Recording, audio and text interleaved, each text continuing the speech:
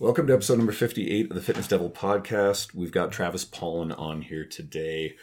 Travis will talk a little bit about explaining the factors that contribute to injury risks for everyday people and practical ways to try to avoid getting hurt in the gym.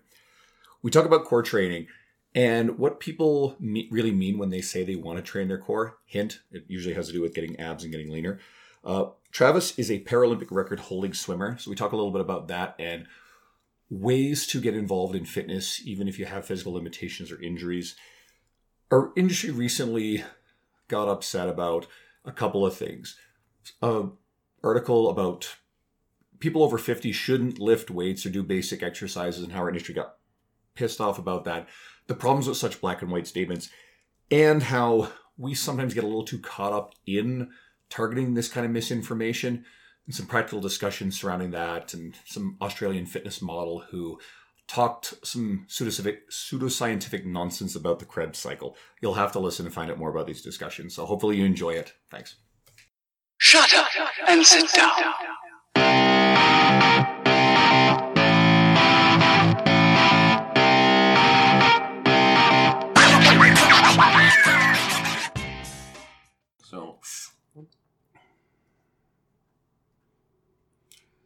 Hey everyone, today on the podcast we've got my friend Travis Pollen joining us. A little bit about Travis. He's got a Master's of Science in Biomechanics. He's a personal trainer.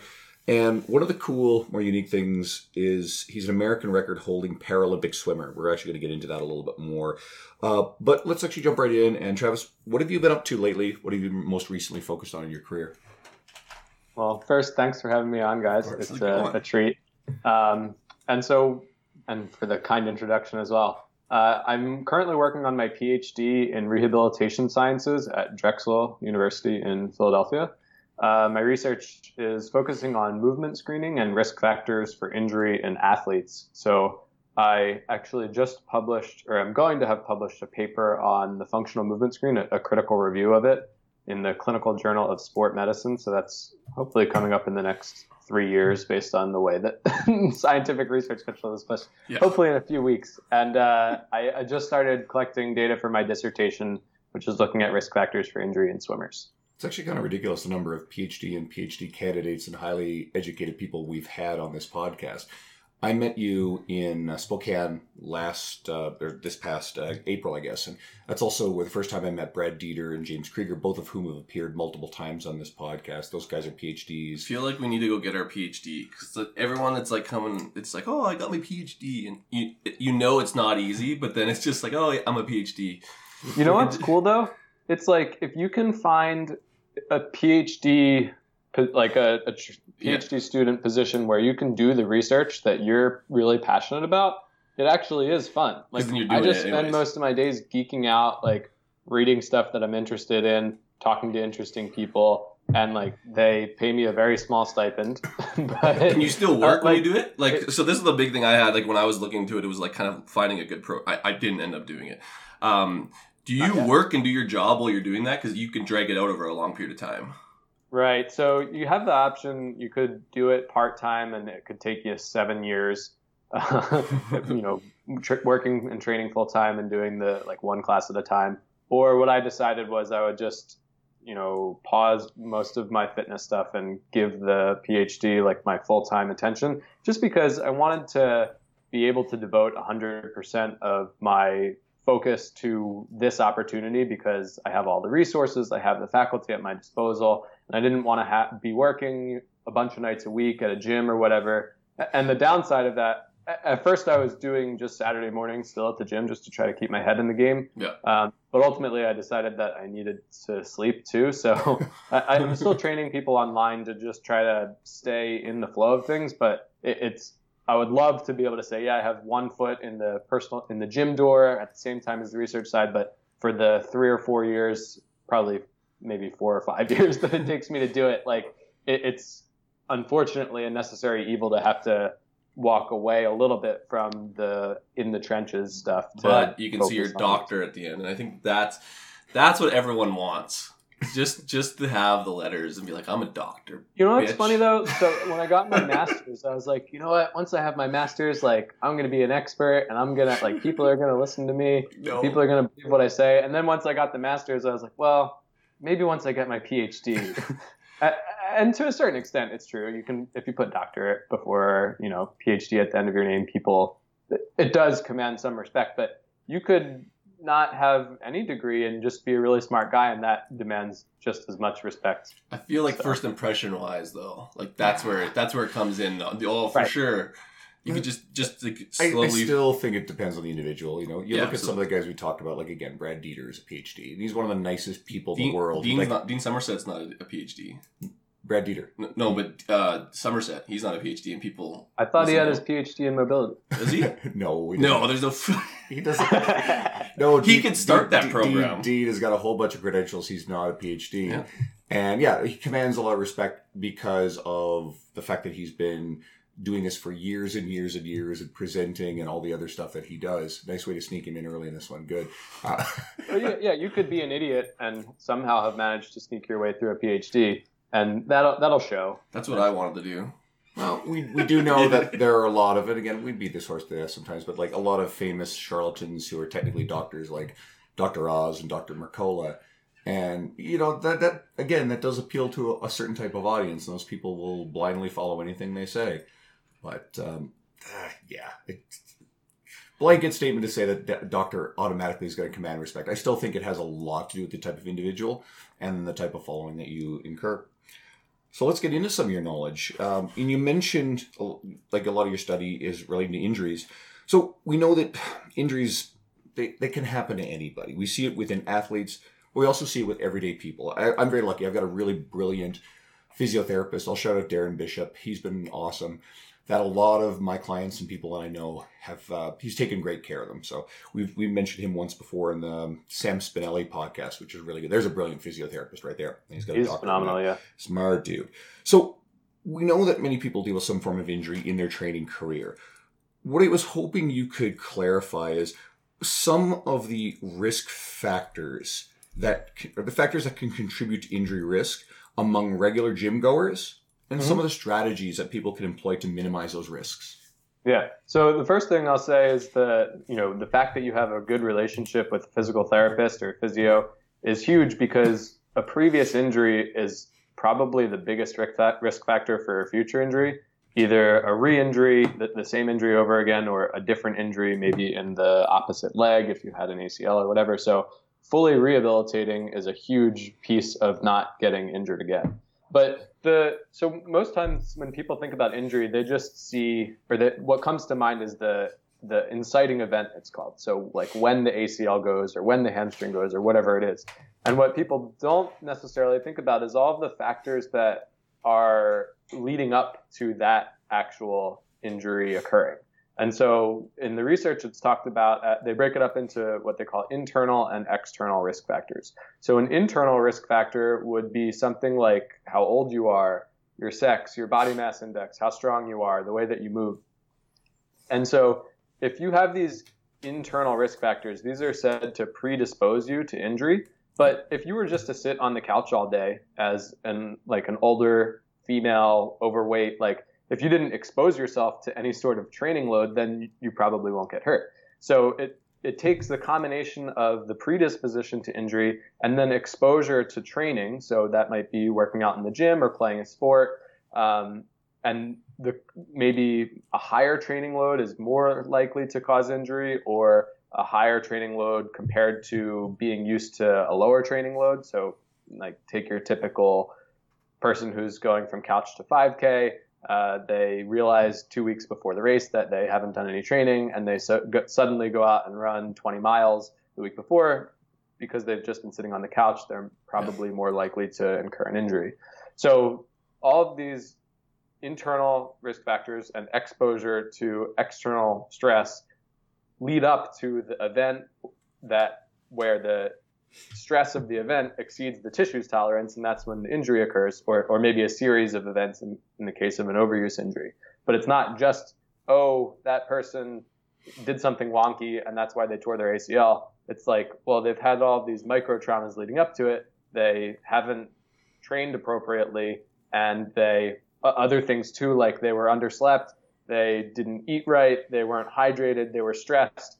Like all of these things also play a role. So in the case of somebody in the gym, like you don't just want to take your trainer's program and say, okay, here's what we're doing today. It says 1 RM back squat, but I didn't sleep last night. Like my dog died and I feel like crap. So you want to think about auto-regulating your training so that you take what's written and you say, well, how do I feel today? What's my current status before just jumping right into it? I was going to say that's probably not even the problem, but large part of what I see. And even if I look back to my powerlifting days, is you'd have this strict program and you feel like crap and you end up doing it anyways. And that's usually always when stuff goes wrong, is that whole idea of my trainer wrote it, so I have to follow it like word for word. But that's kind of against your better judgment, usually when you feel like shit, and they do it anyways. And some of our industry, what you said makes me think of The Rock and something that he sort of does.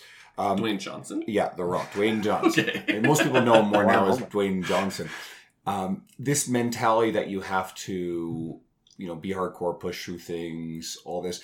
The Rock recently, I'm so used to calling him The Rock. I know now it's Dwayne Johnson. So Dwayne Johnson recently. I just want to point out, I call him The Rock too. Yeah. And you I know him by the People's Champion. That's true, yeah. There you go. He, not too long ago, put up some sort of post or thing about listing off all these surgeries the guy's ever had. And it was a laundry list of really serious, crazy shit. Now, he played football and he was a wrestler for a long time. So some of that stuff is just based on that kind of lifestyle. Doing some stunts in his movies. But you also see this guy who is approaching 50. He's jacked as fucking hell and ripped. He allegedly sleeps 4 hours a night and he trains like an absolute maniac early in the morning. Like, this is part of his image. So people can get swept up in this idea that, you need to sacrifice sleep. But our society's getting better at going, okay, sacrificing sleep is bad for us. We understand this now more than ever. But if you get we get swept up in this idea that you need to sacrifice and you need to train to maximal craziness all of the time in order to get where a guy like that is. He's an anomaly for starters. But I liked the fact that he actually did put out there the fact that there's this ridiculous list of serious injuries and surgeries that the guy's had. I think it's really important to take that into account because I'm sure there's to some degree a relationship there. Oh, yeah. So you have to think about how much you're willing to go through that BS to get to your goals, right?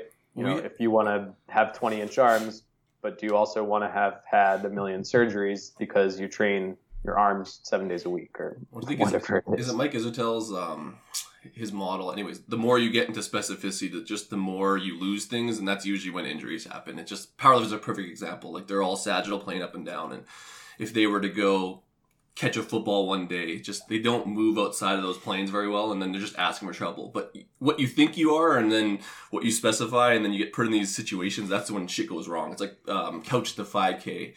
Like, that's not a good idea for some people if you haven't been running. Or anyone who's got any experience with, going back and all of a sudden jumping back into hockey or softball or whatever as a 40-year-old, having played it growing up and then or going out some weekends and doing this sort of stuff and then going full tilt. We know that's when hamstrings get torn. I get asked to play like flag football because I played college football, and I'm like, no. They're like, well, it's just football. I'm like, I'm not ready. Like, I will hurt myself, and I know that. And also in a sport like that, or I know rugby. I went to a Division III college, and the people at my college really didn't know how to play rugby, and so every woman on the rugby team had a concussion. And it's like in a sport where there's not a lot of protective equipment, you really need to know how to tackle, and you really need to understand the rules. Otherwise, the injury risk is going to be elevated. And so if you're used to playing football, but you're going and playing, even if it's flag football, with people who have no idea what they're doing, that's a recipe for injury. Well, and just I know the risk factors, but I don't think a lot of people do.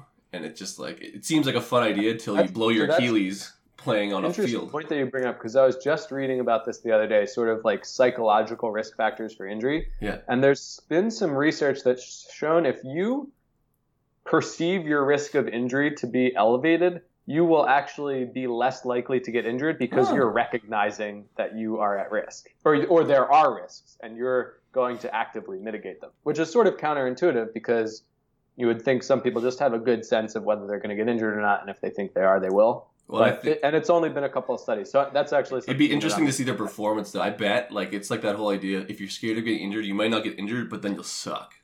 So I don't know. That's I'm going to look at that too. Yeah. I'm looking at all of these risk factors for injury in swimmers: previous injury, on land movement, in water movement, training load.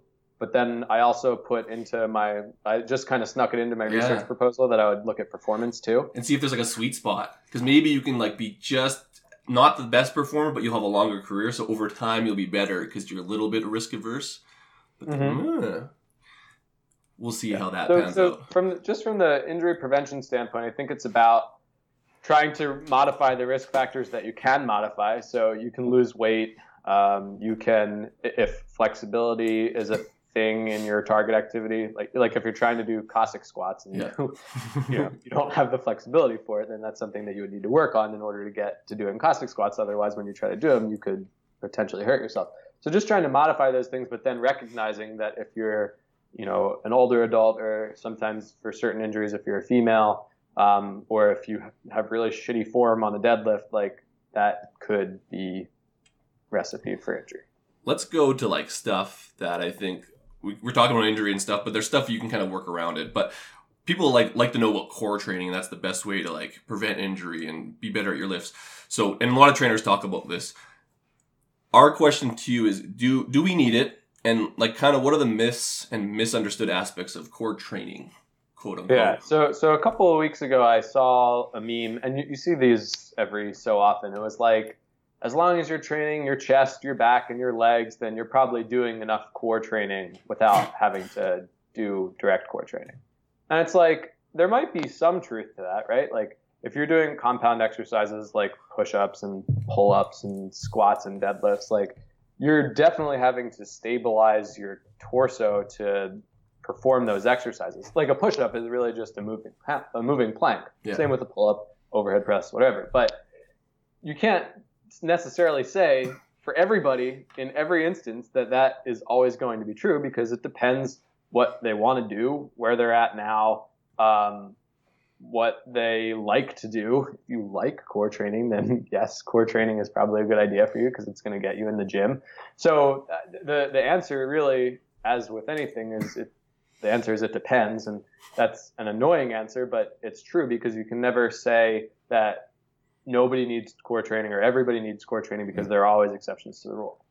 I think one of the things I encounter the most, and I think we'll find this across the industry, when people talk about needing to train their core, wanting to train their core, they actually aren't referring to core strength or injury prevention at all.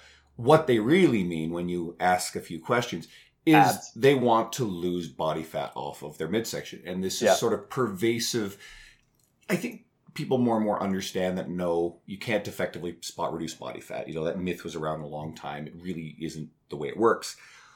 But you're right. They want the abs, and it's the way people communicate that their real goal is to lose weight around their midsection. So I think sometimes it necessitates asking more questions, and for the enthusiasts to actually communicate this effectively, because sometimes, you get in front of a trainer or fitness professional who's not listening.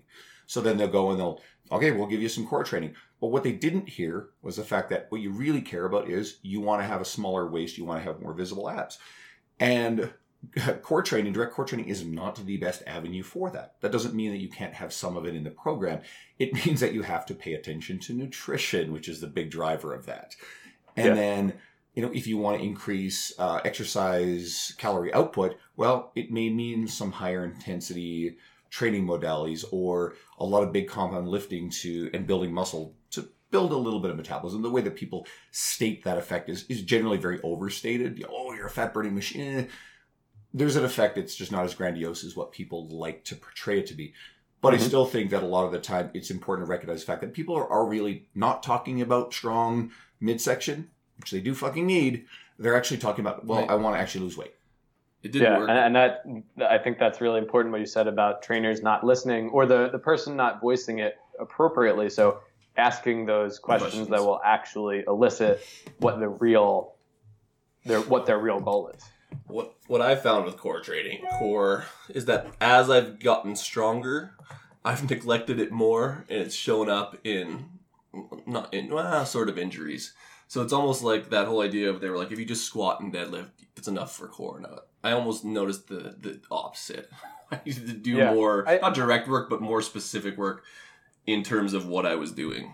I think that you get a good core stimulus from doing heavy barbell exercises, but you're not going to be able to get the same effect as if you're doing like hanging leg, like really target, like standing ab wheel rollouts, let's say, like no amount of weight on your back is going to have the same effect as that. What I found, if it ends up that your core becomes your limiting factor because you've gotten really strong in these other movements, then that's when you might need to add in some direct core work. And what I found is with like those movements you're talking about is that what they almost do is they elicit a position where your core has to, like, I guess, quote unquote, turn on, but then position in squats, and we'll just use squats and deadlifts. If your position's off, you're not going to feel it as much in your core, and then you'll kind of recruit other stuff. And it's easier to get position, your bones to line up in stuff like hanging leg raises, because you're fucking hanging and you have to use it. Where deadlifts, most people will kind of arch over, and then you've lost your core. Yeah, you can rely on passive restraints in those other exercises just by overarching, and it might not be totally visible to the naked eye. You can't with leg raises, like all the calisthenic stuff. You have to, otherwise you don't do it. So let's actually ask this then. What do you feel are some of the most effective core exercises and ways to train core? And what are the classically overrated and relatively ineffective things for the purpose of actually producing a stronger core musculature? Yeah. So I think that a lot of times exercises like crunches and sit-ups get overused by the general population. And not to say that those are exercises that you should totally abstain from, as there is a tendency to be this all or nothing approach. But so take it back a little bit. I think that for newer trainees, exercises like planks and glute bridges, or glute bridge holds, maybe like isometric exercises where you're making sure that you're feeling the muscles that you want to be feeling, you're able to breathe in those positions. That's where I would start for people who are new to exercising. And then once they've gotten that under control, you can add in some dynamic movement, like of the arms and legs around the stationary core. So that would be things like dead bugs, bear crawls, where you're holding that position, or push-ups, but you are moving your limbs around it to create like an internal perturbation, and you're resisting that. And then, you don't necessarily have to follow this progression per se, but the way that I like to categorize things would be the final category would be your dynamic exercises. So your ab wheel rollouts, your hanging leg raises, and maybe sit-ups and crunches do fall into that category for certain people. For wrestlers or MMA athletes, like they actually need hypertrophied muscles for body armor almost to serve as protection from getting hit, or even other contact sports that might be beneficial. Obviously, if you have contraindications, previous back pain, if it hurts to do certain exercises, that's when you don't do them. But so that's sort of how I think about it. One of my favorite ways, couple exercises I love as well. Pull-off press. If someone's not familiar with that's just go Google it, YouTube it. That one's pretty straightforward. That one's a great one, especially for the obliques. And I love load carrying, both symmetrical, bilateral load carrying. So that would be like a trap bar or even weights in both sides. But in particular, one-sided load carrying, suitcase carries, waiter carries. It's like a side plank, but you're moving. Absolutely. So the other thing you want to think about is, abs. Well, there's also obliques, there's erectors. So training all the planes of motion in 3 dimensions, not just the muscles on the front side of the core. Something else you mentioned too, and is really worth noting, you mentioned glute bridges. Oftentimes, when I use the term core, and I'm usually fairly clear with this with clients, like I'm not talking about just abs. If I'm talking abs, I'm going to say abs. Core to me really is kind of everything between the shoulders and the hips. So I very much treat glute training and effectively engaging glutes as core training. The lats are an incredibly important core muscle, making sure they're strong. So I treat hamstrings as a core muscle because it controls the pelvis. So it's like they do cross above the hips. That's actually part of the issue when you look into the research, is that nobody really has a good agreement on what constitutes the core. And so when you try to synthesize things, everybody's got different definitions of core, how to measure it. And so suddenly you'll read something and it says, well, core strength doesn't have anything to do with injury. It's like, well, it probably does. It's definitely not clear cut. But there are certain measures of core stability or core strength or neuromuscular control or endurance that have been associated with increased injury risk. So you can't just throw that out. But part of the problem is that when you're trying to define it and when you're trying to measure it, it gets... We didn't make it any easier with this conversation. That's the best part about it. Well, I mean, we've basically said like anything from shoulder to knee, that could be your core. And so this broad conceptualization is good. And then, like Andrew said, if you want to dial down into it, then mention the specific muscles directly. Yeah. I think a takeaway for anyone listening to this is train all these things. Spend some time, give it some attention. And if you specifically need it, like you mentioned, specificity towards your goals, then give it a little bit more attention. So if you do want like ripped, like hypertrophied ab muscles, then some crunches. I like cable crunches for that. That works really well. You're loading them up. I find it's less stressful on the spine. I saw a gym fail video where the guy was bracing and hitting himself with the weight and medicine ball. Like, that would work. We see a lot of weird shit in the industry for sure. But I totally agree with that. And I would just say, if the other thing that you have to think about is how much time you have in the gym. Yeah. So if you only have 2 30-minute sessions, then maybe, depending on what your strengths and weaknesses are, maybe that isn't the best use of your time. But for most people, like most of my clients, I give them a few direct core training exercises a week. For myself, I don't do that much.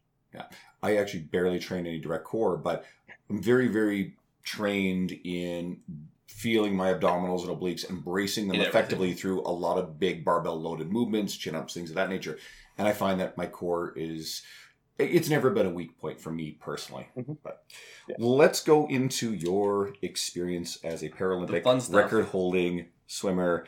I want to hear more about that. And let's take it further. What would you say to anyone dealing with a serious injury or a real or perceived limitation? You can explain how that ties into you when they're pursuing their own fitness.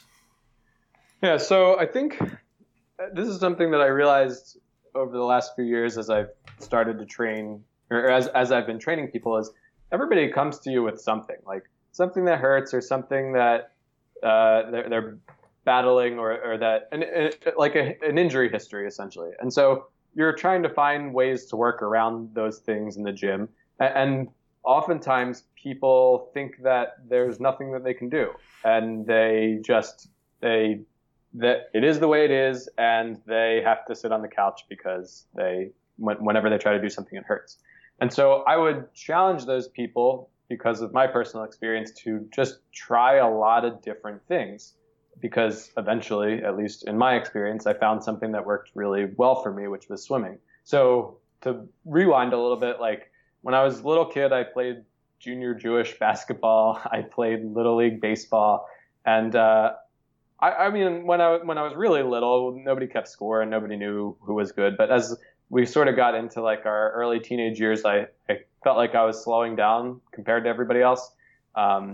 My last year of Little League, I batted 0. So that was when I finally realized that it was time to hang up the cleats. But and part of that was just that I probably don't have any natural talent for those sports, but also the fact that I was born missing my leg made it more difficult for me to play those sports. So after that, like when I started getting into high school, I tried out for the golf team. That wasn't my thing, but finally, my sophomore year, I like sort of on a whim showed up to the first day of swim practice. And 7 years later, I tried out for the Paralympics. So what I ended up finding was that swimming was the one activity where I felt like missing my leg didn't have a really negative impact on my performance. Because for one thing, a lot of people don't even bother kicking that much anyway. And for another, in high school at least, I was just able to outwork everybody else and be level the playing field basically. So yeah, it was a lot of hard work, and I wasn't very good at first, but over time, like I was beating other kids from other schools in races, and their look of surprise when like I would hop out of the pool on one leg, having just smoked them in a race, was like priceless. So you're the only one that would get that. The point is, like, if you try lifting weights and you don't like it or it doesn't feel right to you, try swimming, try yoga, try Zumba, like try something else that maybe you'll find that you really enjoy and it really works well for your body. what the hell was I going to say? So people actually really do need to like go. I think it's on your Facebook, maybe put up on your Instagram, but you doing legitimate single arm chin ups. Oh, right? yeah. Because you don't weigh a whole lot. Does anyone beat you and be like, oh, you have like one less leg, so it's cheating? Yeah, there's always a couple of those people. They're not wrong. So if I take my prosthesis off, I weigh like 120 pounds. Like, if you guys weighed 120 pounds, you'd be doing one-arm chin-ups too. Cheater. So, like, don't get me wrong. I had to really work on them, and they're not easy, but I do have a little bit of an advantage. And it's not this bullshit where someone puts one hand on the bar, their other hand on their wrist. That's not a one-handed chin-up. That's complete and utter That's like bullshit. an assisted. The one thing I wanted to ask, because with Paralympics and amputees, I guess like there's no like pathway for sport specific for like your type of injury. So like the progression into like, I guess, higher level athletics wouldn't be the same progression because you have to try things. Because it's not like, oh, if you're missing a leg, like swimming's the one for you. Start it at 5 and see what happens. Like what's the progression for finding those types of elite athletes at that level? Because they're probably not training as much. Like starting in high school is pretty late in the game for like normal I swimmers. definitely started late. Yeah. So like, is there like, I guess like information to find for people dealing with those injuries to kind of find a sport for them based on injuries so that they can kind of, I guess, specify in a sport like normal athletes do? Because like it's easy to specify for football because you need 2 legs. Yeah, if you have if you're born with a disability or if you acquire a disability, at least where I am, there are resources like there. When I was a teenager, I got into some adaptive rowing and hand cycling. Yeah, and so I was just fortunate that 30 minutes from my house, there were a group of blind people and amputees that were doing these things and gave me an opportunity to try them. Yeah. But I guess the other place to go would be look online at like the U.S. Paralympics website and see what sports are currently available, and then try to find something locally that. Well, just interesting to see how performance would go over time, because it's kind of like even if you look at. Certain people will specify into sports based on their type of size and everything, and our athletics and records have been getting better and better over time. So it'd be interesting to see if the Paralympics have that same progression over time, just from finding the right athletes for those sports. I don't think it even really works that way. I feel like this is a sort of thing where it tries to create opportunities for people who wouldn't be able to pursue the traditional thing. Like we had a really tragic incident. There was a terrible bus crash where the Humboldt Broncos, this young junior hockey team, they I think at least half of them were actually killed, and several others were seriously injured when a trucker just drove through a red light and just destroyed this bus. So I think a few of the survivors have immediately expressed interest in going and playing sledge hockey. I think what happened. I don't think this is a sort of thing where there's ever going to be quote formal ways to figure out who's going to be good at what. It's just about providing opportunities to people who are really still passionate about being active and playing, and then supporting them. The crazy thing though is that you sometimes will see people doing things that you didn't think were possible. Yeah. So it makes sense that I can swim because I can use my upper body. And I just started getting into rock climbing. It makes sense that I can rock climb, at least the more beginner to intermediate routes. But like when I've been going around the different gyms, I've been hearing stories of people like, hey, I've seen a guy climbing with no arms. I'm like, that's impossible. Well, I just said it. I was like, you can't play football without legs. You know what? There probably is a way to do it. So like, there's probably a lot of things you can do that you wouldn't expect. Who was it that Oscar, until it turned out he was a fucking murderer, Oscar Pistorius, the South African. Yeah, he ran in the Olympics with 2 prosthetic legs. Yeah, he got called out for being a cheater. Blade Runner. Because he was faster. So I've actually read some of that research. It's interesting because theoretically you could make prosthetic legs that would give you an advantage. And I mean, that's really the goal of rehabilitation biomechanics, is to give people an advantage over you have shitty circumstances. Let's hook you up with something that makes you superhuman. But they had stipulations in place, like if you're missing both legs, you can't have giraffe length legs, because then you'd just be able to cover the mile in that much shorter of a time. So they ended up finding that I think the legs that he was using didn't give him an advantage. But in certain respects, I think it did. Like once he got up to full speed, he was probably at an advantage, but starting it was harder for him than other people. So I could just see this shit show. It's annoying that people bring that up, but it's actually, honestly, there's some truth to it. I think if you're the person who's really got to point that sort of shit out, I mean, Oscar's an easier target now because the guy literally is a piece of shit because he killed his girlfriend. But yeah, I think there are better battles to fight than arguing about something. I wouldn't fight that battle. Yeah, I'm not getting caught saying that. If you, I guess you have to think if you're on, like, let's say you live in South Africa and he took your spot on the Olympic team, or he beats you in a race, like, admittedly, as somebody who was in that position, like, so when I raced against mostly with people with a missing arm. Yeah. And because that was our classification, but it always annoyed me because I felt like missing an arm was less of a disadvantage than missing a leg when you're swimming, because let's say in the water, it's even, like just missing a limb is whatever. Yeah. But when you jump in and when you push off the wall with 2 legs, you have an advantage. So when at that level, I would probably be like, I wonder if that guy has an advantage over me. They have like infighting. They're like, don't hang out with that guy. Like, do they have cliques?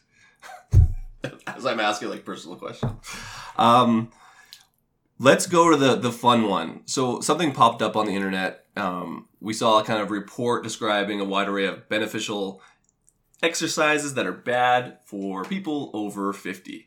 And it was really bad. It was just more fucked, and everyone kind of jumped all over it. So we often see sweeping statements about exercises being good or bad. I kind of want to hear your thoughts on addressing why we see this and the problem with such black and white general statements about fitness. So I've been wrestling with this for a while, because this is not new. This comes out every few months. Yeah. I think the primary purpose is clickbait, right? Reader's Digest or whoever started it wanted to get people to their website. Yeah. This always works. Like I made a spoof one, 13 exercises you should never do. And when I got people to the website, I provided actual real good information. But the primary thing is that they want to get people onto the website. Yeah. So then the question becomes, are the makers of these articles do they actually believe the stuff that they've written? And so I think that they do. I mean, if they don't, they're just trying to get a rise out of people. But let's say they do. If they do believe that stuff, I would say that their intentions aren't bad. I think that they're trying to keep people safe by telling them that these exercises are higher risk. But if you tell people, like, nobody over 50 should do these 14 exercises, yes, you're protecting the people who might have issues with those things, but you're also unnecessarily protecting people who are fit and don't have any reasons not to do those exercises. And so, let's take the case of deadlifts and squats. Like, we know if those are done well, then there's no reason that people over 50 shouldn't do them. So yeah, if people have like hip problems or knee problems or back problems, like maybe they should avoid actually loaded exercises in some cases. But that doesn't mean that everybody should avoid them or that they're universally bad. It just means that certain exercises are higher risk for certain people.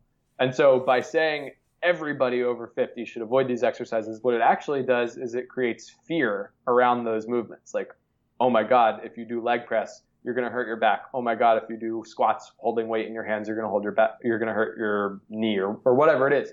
And so that runs counter to what our goals as fitness professionals are primarily, which is to get people moving, because you start putting all of these exercises off limits. And crazily enough, if people think that these exercises are injurious and they become fearful of them, it can actually hurt them more than if they thought that the exercises were fine, because if they think that it's going to hurt, it could hurt. See, that sounds backwards from what you said earlier in this podcast. So I wonder if they go risk adverse, but they do it knowing that it could hurt them in a deadlift. They would probably want to do it right. I don't know. That's interesting. Now I'm thinking, I don't know. So the perceived susceptibility to injury thing is, there's only been limited research on that. But the idea that if you tell someone that they are likely to have pain as a result of something, that's pretty much like a scientific fact that they are more likely to have pain. That makes sense. Absolutely. Yeah. Well, that's where it can get dicey, because even if people, this is why I'm interested in it, because let's just say use the deadlift for example, because we keep going to that. If someone thinks they're going to get hurt and they try to like activate all these things to get around being hurt, they end up shutting down or being too mobile, being too stiff for that exercise, and then they don't move right. Does that make sense? It's hypervigilance. Yeah. And then they end up moving like shit, and then it ends up hurting them because they're thinking about the pain, and then they're not actually mobile enough to do it because they're locking themselves down to brace and stabilize, and it's almost the opposite effect. So I wonder if they have studies on that shit. Do they have studies on that stuff? I have not seen that, but that doesn't mean it's not been studied. Hypervigilance would be the thing to look up. Okay. And for anyone who's listening, can you describe hypervigilance for our... Just being like overly in your head about, okay, I need to make sure that my right hip is externally rotated and my left butt cheek is firing and I'm gripping the bar, and just like over analyzing your movement to the point that you can't even lift the bar, or when you do lift it, like you're all out of whack. A little something you learn as a trainer, and I've done this plenty, and I always take a step back when I realize I'm still doing it, is you give a client too many cues with an exercise that they're struggling with, they're working on, then they get overwhelmed. And I always am very quick to own it and saying, I am actually giving you too much. Take a big, deep breath. Let's take a step back and let's simplify this. And then oftentimes focusing on the one big thing. Using your deadlift example, if you can create a straight back as someone lifts it, let's say you're using a trap bar, and they're very knee dominant, they're kind of squatting it, but guess what? Their lower back is stable and they feel pretty good doing it. That's okay. Oftentimes, I don't worry too much about head position if I can get everything else right. When everything else is good, I'm really diligent about head position. So if you optimize that, that's great.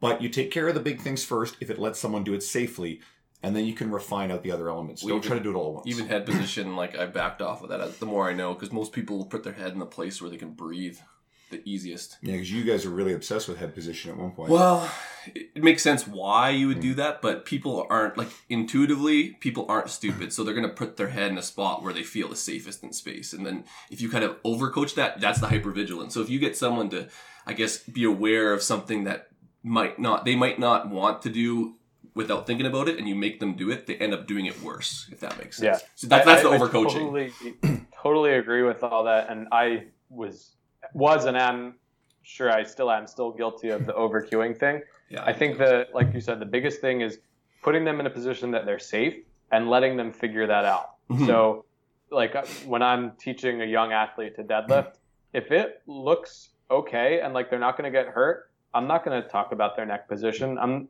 not like I want to get them to do it a few times, and because if they can figure it out themselves without me telling them something, that's going to stick better than if I give them 8 things to think about, which then they're not going to be able to think about anything at all because they're going to be paralyzed with too many cues. But if you can give them something safe, then maybe the next set you work on getting their hips higher so it's more hip dominant, or maybe the next workout, or maybe it's just, well, that's how they deadlift, that's fine, and that's, good for now.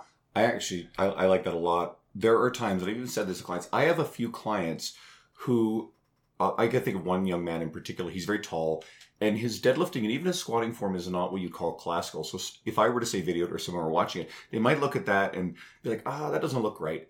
I constantly ask him if he feels great. He feels amazing. It's giving him something he can do. And I'm very vigilant about making sure that he's safe and feels great.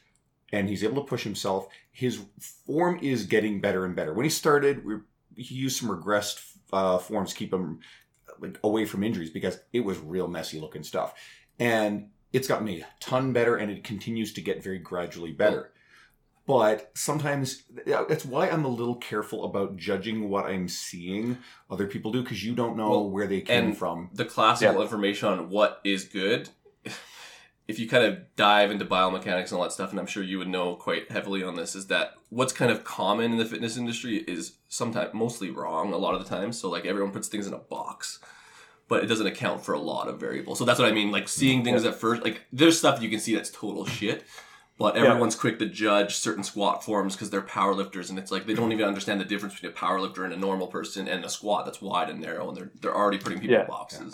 I've been thinking about that a lot with the assessment stuff, just because there are certain camps where people are saying, oh, it has to be like this. But we know because of limb length ratios and hip anatomy, like your different hip sockets, like not everybody's going to look exactly like that. So I think you're right when we say, well, we can agree that like that squat is shit. Like you don't want to do that. But then the rest, like it's a range. Like Andrew's saying, like, and that's the trouble where you see one example of some trainer posting something on Facebook that's a great accomplishment for that person, and you say, well, that trainer doesn't know how to coach people because look at that client, his client's squat.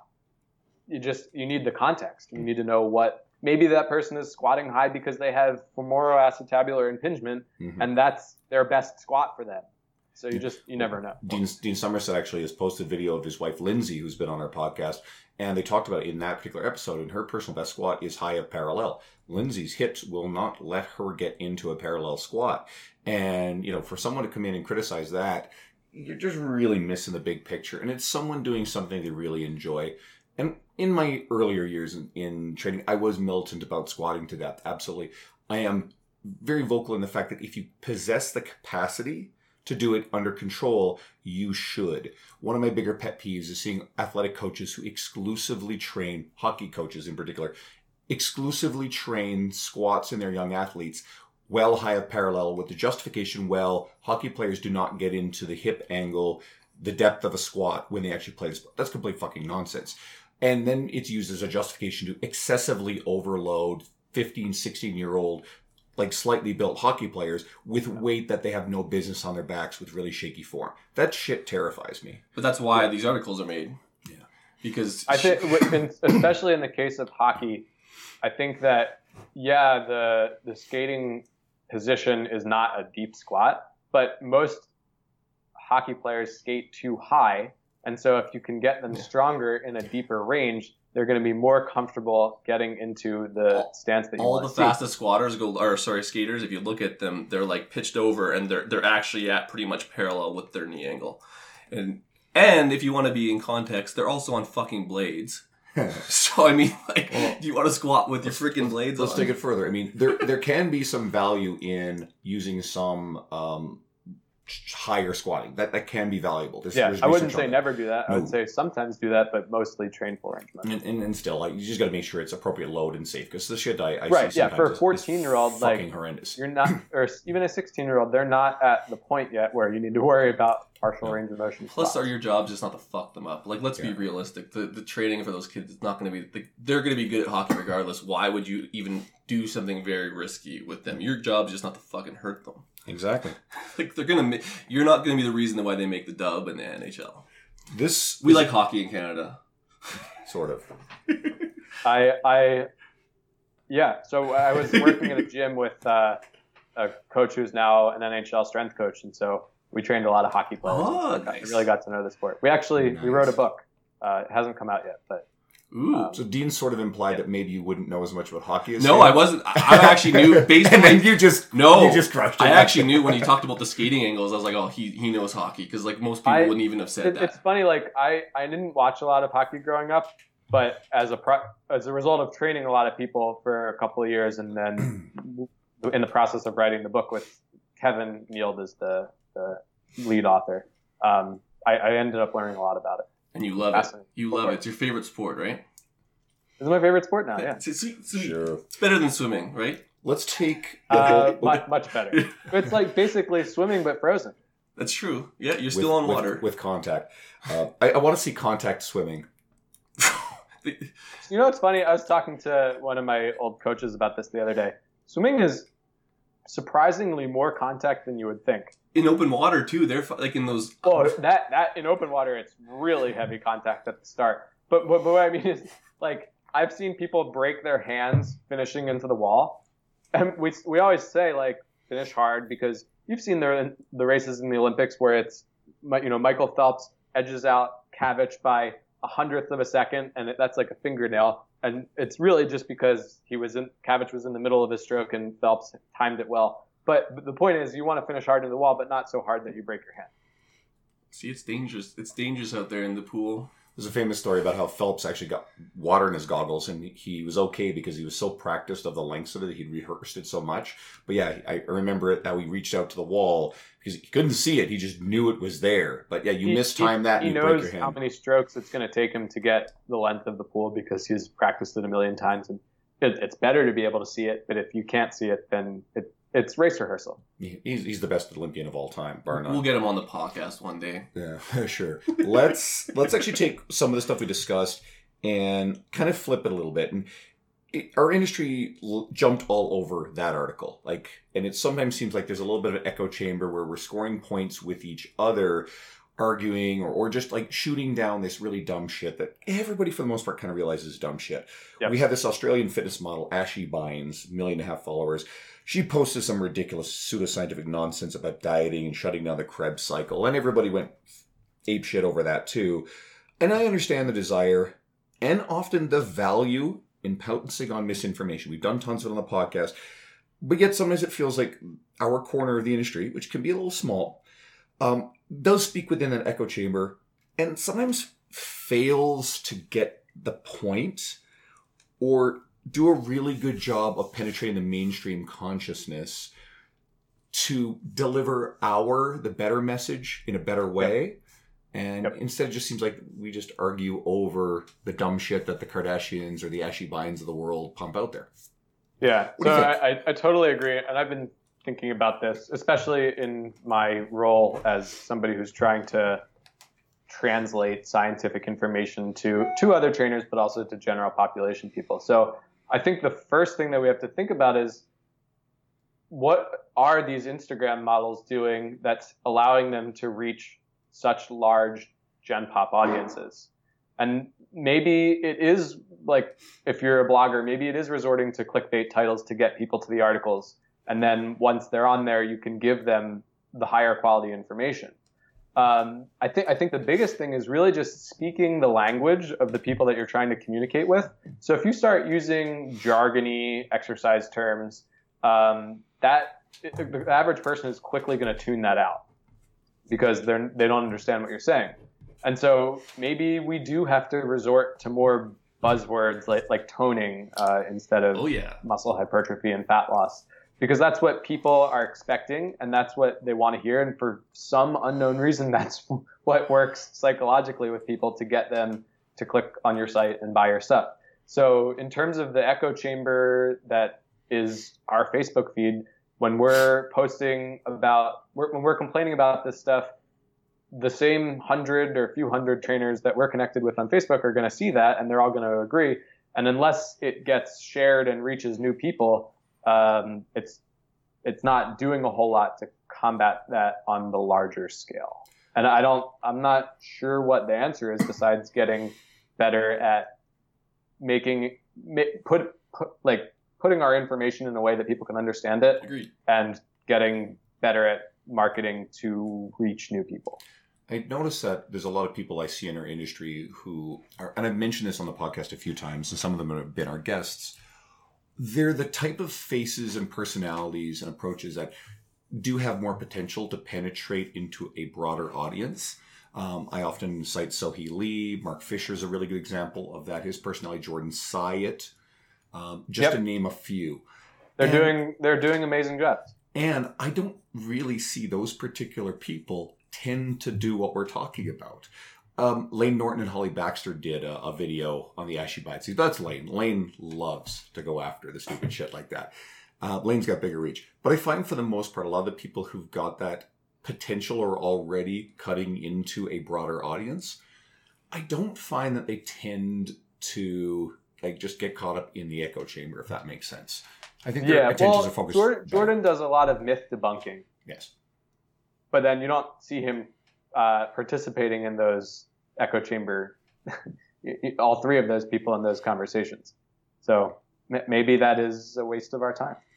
Yeah. I think when Jordan does it, especially, it seems not reactive to what's been floated out there, but more he takes the stuff that, the myths that are sitting out there, and he presents them in a very accessible way to the everyday person. So I think Jordan does a really wonderful job with that stuff. Well, it's just hard. I don't know.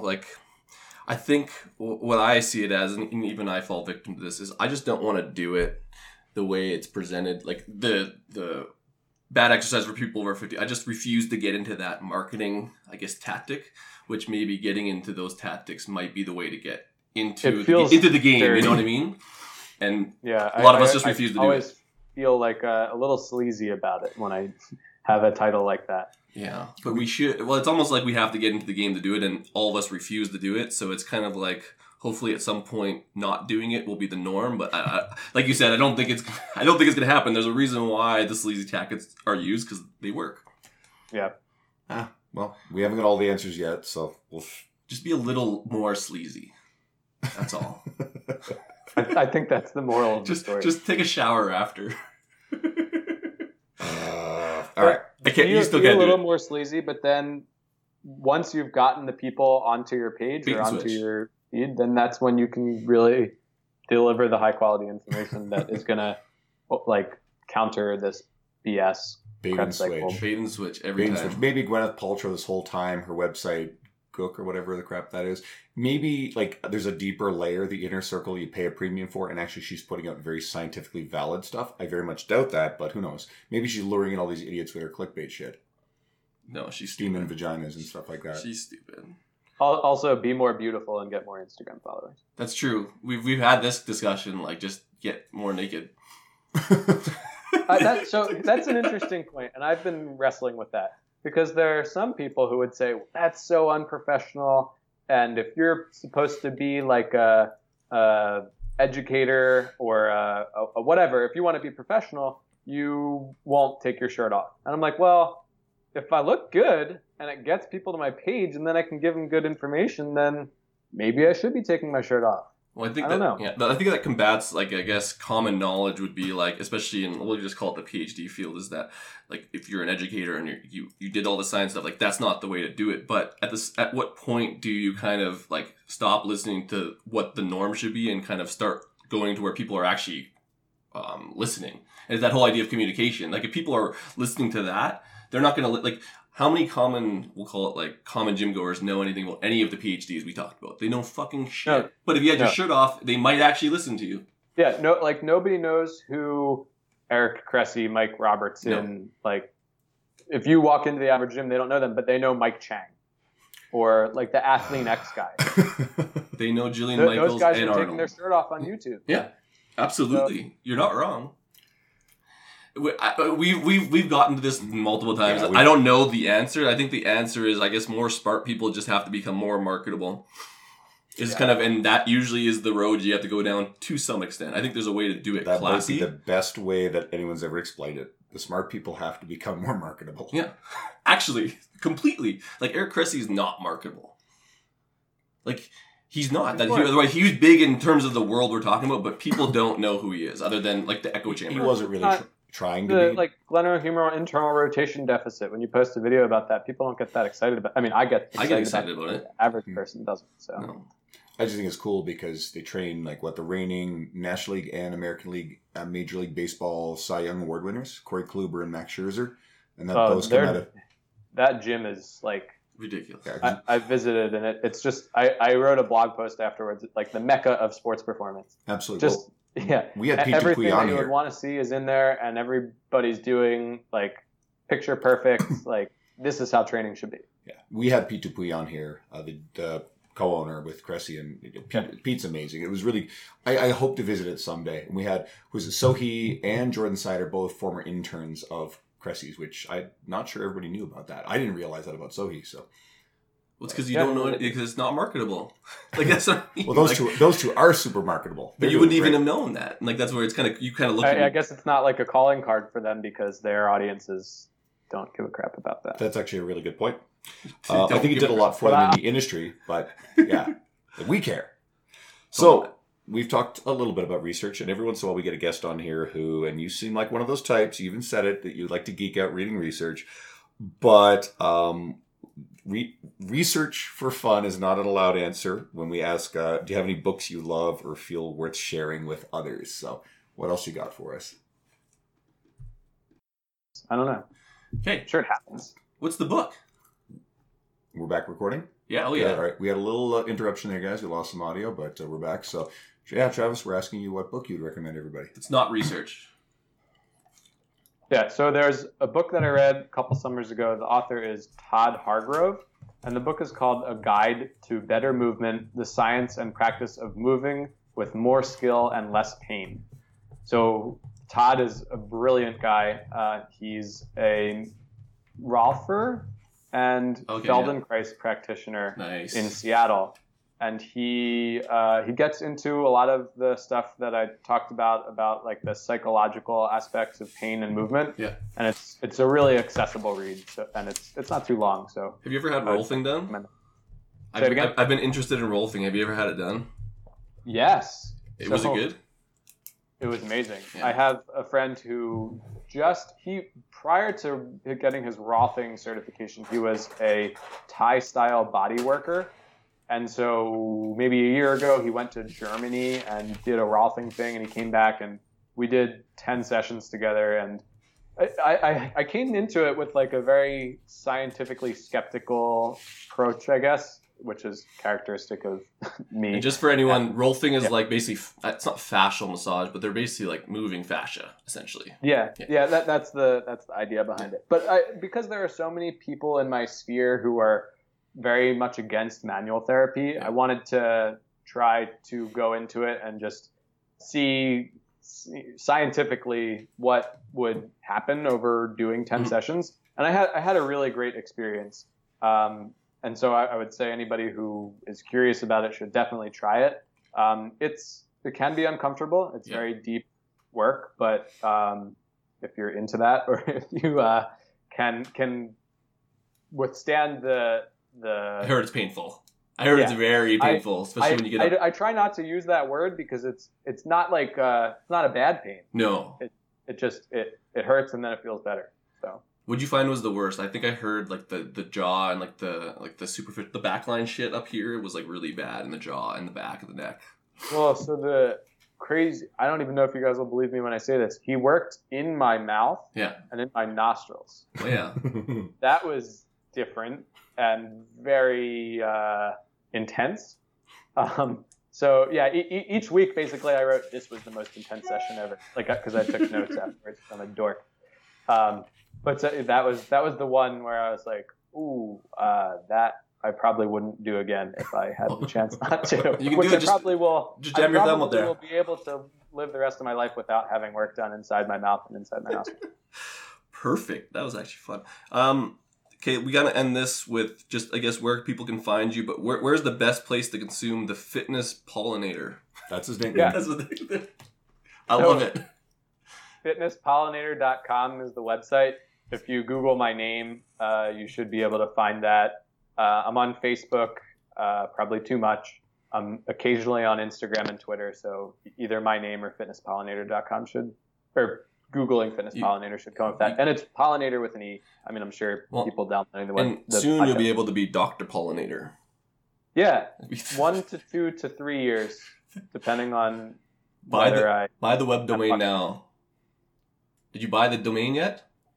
I've been struggling with that. So it's just like $2. Get it now. Should I switch from fitnesspollinator.com to Travis Pollen because it's more professional, or Dr. Travis Pollen? But I think, I don't know, Fitness Pollinator just kind of is memorable, in my opinion. It's goofy and buy it just in case, because I'll go buy it right after this and I'll sell it to you when you want to. I'll give you a deal, but it'll be in the thousands. That sounds like a good deal. Yeah, I could buy it right now for $15 a year and not have to worry about it. Correct, because I'll do it. I have good ideas every podcast, and that was probably my good one. Dean has a side business as a cyber squatter for all our guests and all their possible website domains. I don't think it's been very profitable so far. No, I haven't bought any. Well, it takes time for people to realize that Dean has their domain, right? Yeah. It's not going to be, It's a long con. The long payoff, like in 10 years. It's not going to be a big cash flow right away. No, it's... He'll reap the millions later. Yeah. And just take one of John Goodman's desired website names, because he always talks about how, like he got Online Trainer. I mean, I'm sure that was taken and he managed to get it. So. Oh, there's a few. You'd be surprised at how much people will pay for it. Like it's like tens of thousands for for certain ones. There's an actual business for it. People do it. It's fucked. They just think of good names and then they just wait. It's like buying concert tickets to a concert you're not going to. Yeah. Like, you shouldn't do that. That's not nice. People want to go to the concert, but you can make hundreds of dollars. Like, that could be your full-time job.